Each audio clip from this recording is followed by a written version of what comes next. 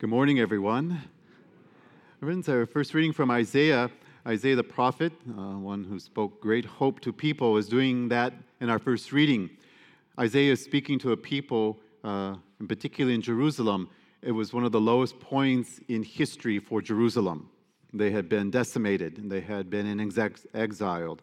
And what was true of the city of Jerusalem was true of the whole nation of Israel. And it was pretty much their own making. They made their decisions, and God allowed them to suffer the consequences of their decisions. But the prophet goes on to say, the time is coming when it will be made new again. And you guys, meaning the people and God, it would be like newlyweds, all dewy and sparkly and in love and happy, happy time. And they needed that, but it was the truth, but they needed to hear that. And Isaiah's understanding of that new time, that new covenant, is when Jesus, the Messiah, would arrive. And that is how we see it from the Christian perspective on the Old Testament. Now, my friends, this account in John's Gospel, remember John uses lots of symbolism and lots of allegories. But in this account that we see, it's safe to say that most of us, not all of us, know what it's like to feel embarrassed. You see, what's about to happen for them to run out of wine at this event, and the whole town would have been here, would have caused scorn and embarrassment to this family.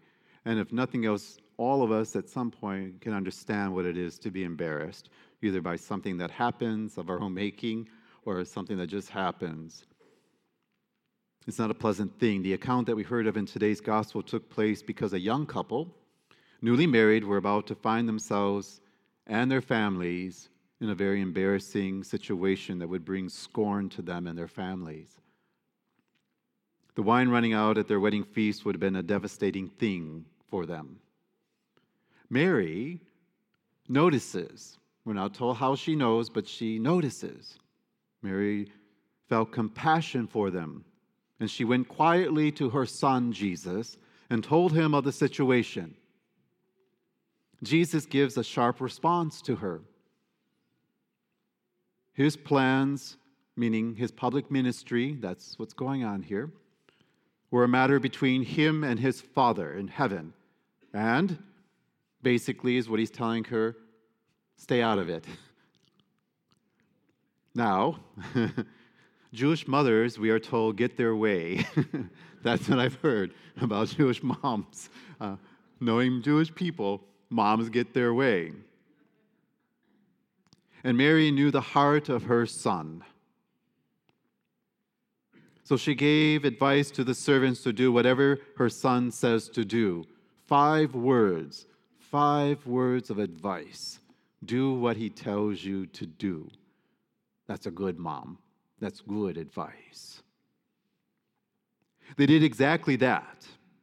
And the result, John tells us, was that Jesus revealed his glory. His glory. Now, we can and should ponder what John means when he tells us that Jesus revealed his glory. Because we know certainly that Jesus gave glory to his Father in heaven all the time and pointed to him every moment he had. So there's a lot more being communicated here by John to us. John's gospel is very symbolic, and much of the symbolism, believe it or not, is rooted in Old Testament understandings. For instance, glory. That word is a reference, in this case, found in the 19th chapter of the book of Exodus.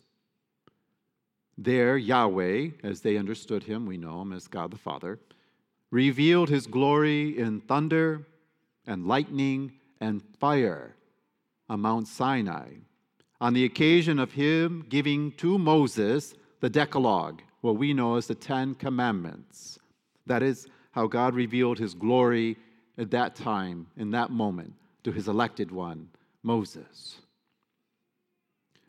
So I wonder, is John telling us that we are standing on the new Mount Sinai, that the glory of God is being revealed once again in Jesus, and the difference between those two events is as great as the difference between water and wine. Water is essential for survival. But wine brings joy and celebration. And some of you celebrate a little too much. Water sustains life. Wine enriches it. The wine of Cana symbolizes the new covenant of Jesus Christ. The new precepts that were given by Jesus, who is the Son of God, who is God. He gave a homily known as the Beatitudes. He gave a sermon on the Mount, and he told us what was close to his heart. They were not commandments. They were not even precepts. They were what mattered to him.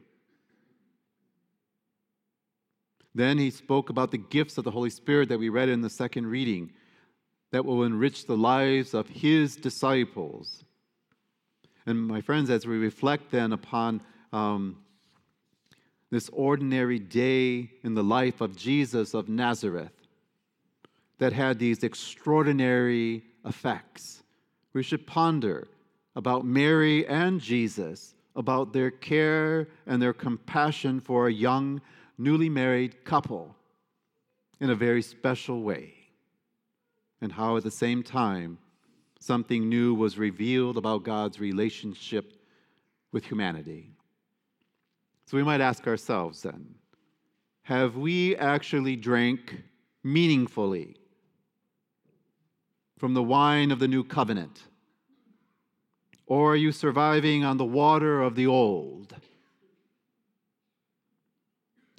Is one satisfied with the Ten Commandments? Seriously, the words of Jesus about being angry in your heart against people.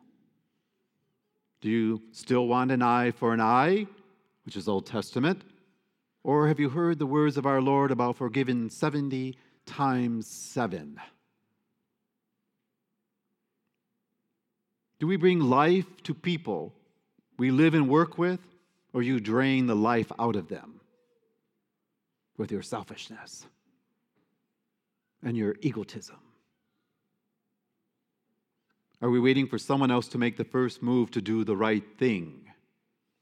Or do we make the move ourselves, which is risky often? Do we encourage others, or do we completely needlessly compete with them? If we do believe that we have moved beyond the water of the old law, then there is in today's second reading a challenge to us further. Are we aware of the abilities and the gifts of the Holy Spirit that we have all received for helping others and for building up the church of Christ here on earth? What gifts of the Spirit do we actually utilize in service to others and to our local faith community? Or are we still coming to church with the mentality of taking only what we need? Or even worse, just fulfilling an obligation. And even worse, to be entertained by the pastor. At Cana, Jesus changed water into wine and revealed his glory. Today, he challenges us to ask, is the water of our lives being changed into wine? Is the glory of God being revealed by our lives lived in compassion and truth and justice and willingness to forgive, lived in joy, lived in hope, that we bring to the everyday tasks of our daily life that may enrich those around us? These two are places where the glory of God can show itself. Often we cannot choose the events that cross our paths or the issues we find ourselves involved in, often not of our own doings. Jesus came to this wedding, and there he encountered a need. We are called to follow the Lord, not in the places of our own choosing, but here and now, in this place, in this time, and in this community. Here and now is the path with which we will follow the Lord Jesus Christ. Cana reminds us that great things can happen in any place and in every place. Jesus can change water into wine, wine into his precious blood. If he can do these things, can he not change our pasts so that our future is filled with hope and joy? Can he not change what we consider to be our little abilities into great gifts that give his Father glory and build up his church here on earth? Small places like Cana turn into places of abundant grace. In the celebration of the Eucharist, Christ can give us the power of his grace to change all things and transform us. Here he can make the ordinary things of our life into places of extraordinary grace. Jesus still transforms and changes water into wine and so much more. My friends, I do want to speak a little bit more about Mary. Mary was there at the incarnation. Her yes, her faithfulness to God permitted this to be. Your will be done, Father. She was there at the beginning then of Jesus' public ministry. Son, they need wine. You do what you want.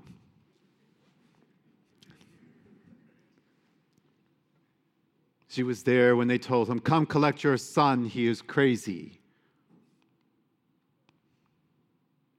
And she was there when they did that to him. She was there in the beginning of his ministry, and she was there at the end of his earthly ministry. She was there when he entered into this world in human form, and she was there when he left this world in human form. So she was there throughout all of his ministry. Now she is in heaven with him, sharing his glory. Would she then not be powerful in intercessory prayer for us before her Son? Look what she did when she was on earth. Son, do what you're going to do. Whatever that is. I have a good idea. My sense of humor about that.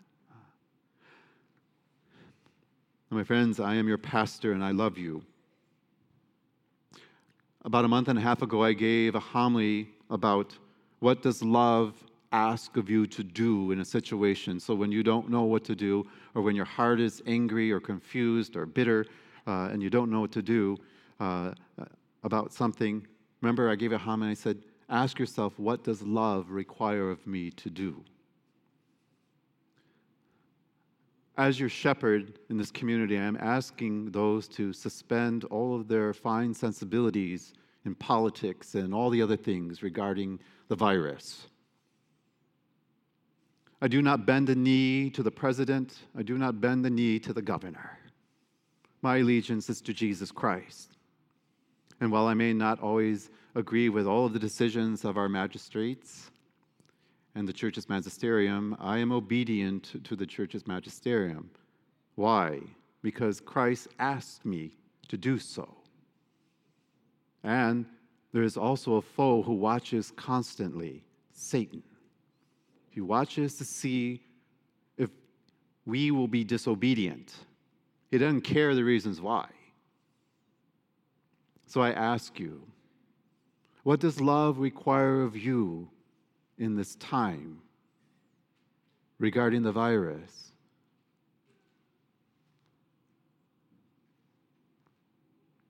But you must ask yourself that question. And the answer is already in your heart. And I would tell you, then do what your heart tells you to do in this event. My friends, in addition to, I just came back from San Diego from the priest conference, and they have a funny term, they call it crons. And for a while there I said, are you talking about Crohn's? No, crons. But in addition to that, now we have just your run-of-the-mill cold, and every perennial flu, and now apparently a stomach bug. My friends, you are baptized Christians. You have been given a spirit of courage, not of fear. But you also have been made wise. So do not be ignorant about things. Think about it. And then in the end, ask yourselves, what does love require of me in this situation? My friends, by no means are you to take my words about I don't bend a knee to the president or any president as being disrespectful. That's not what I mean by that. My friends, I believe I am not the smartest person in the world. Certainly not in our community either, for that matter, according to my professors in the seminary. But I believe when this whole thing is over with, the pandemic, the world will look back. And it will not be the economic and financial and physical damage, but it will be the emotional and spiritual damage that this did, that is going to be with us for a long time. And what is intolerable for me as your pastor is for our community to be pitted against each other and to fight. It's intolerable. Do not give dirty looks to those who are next to you, whether they're wearing a mask or not. That is of Satan. He loves this and desires it. So do not give him what he desires. Let us be wise and smart, and let us have the heart and mind of Christ always on us, all right? We will move through this. We will. You will see. And then we will celebrate with wine.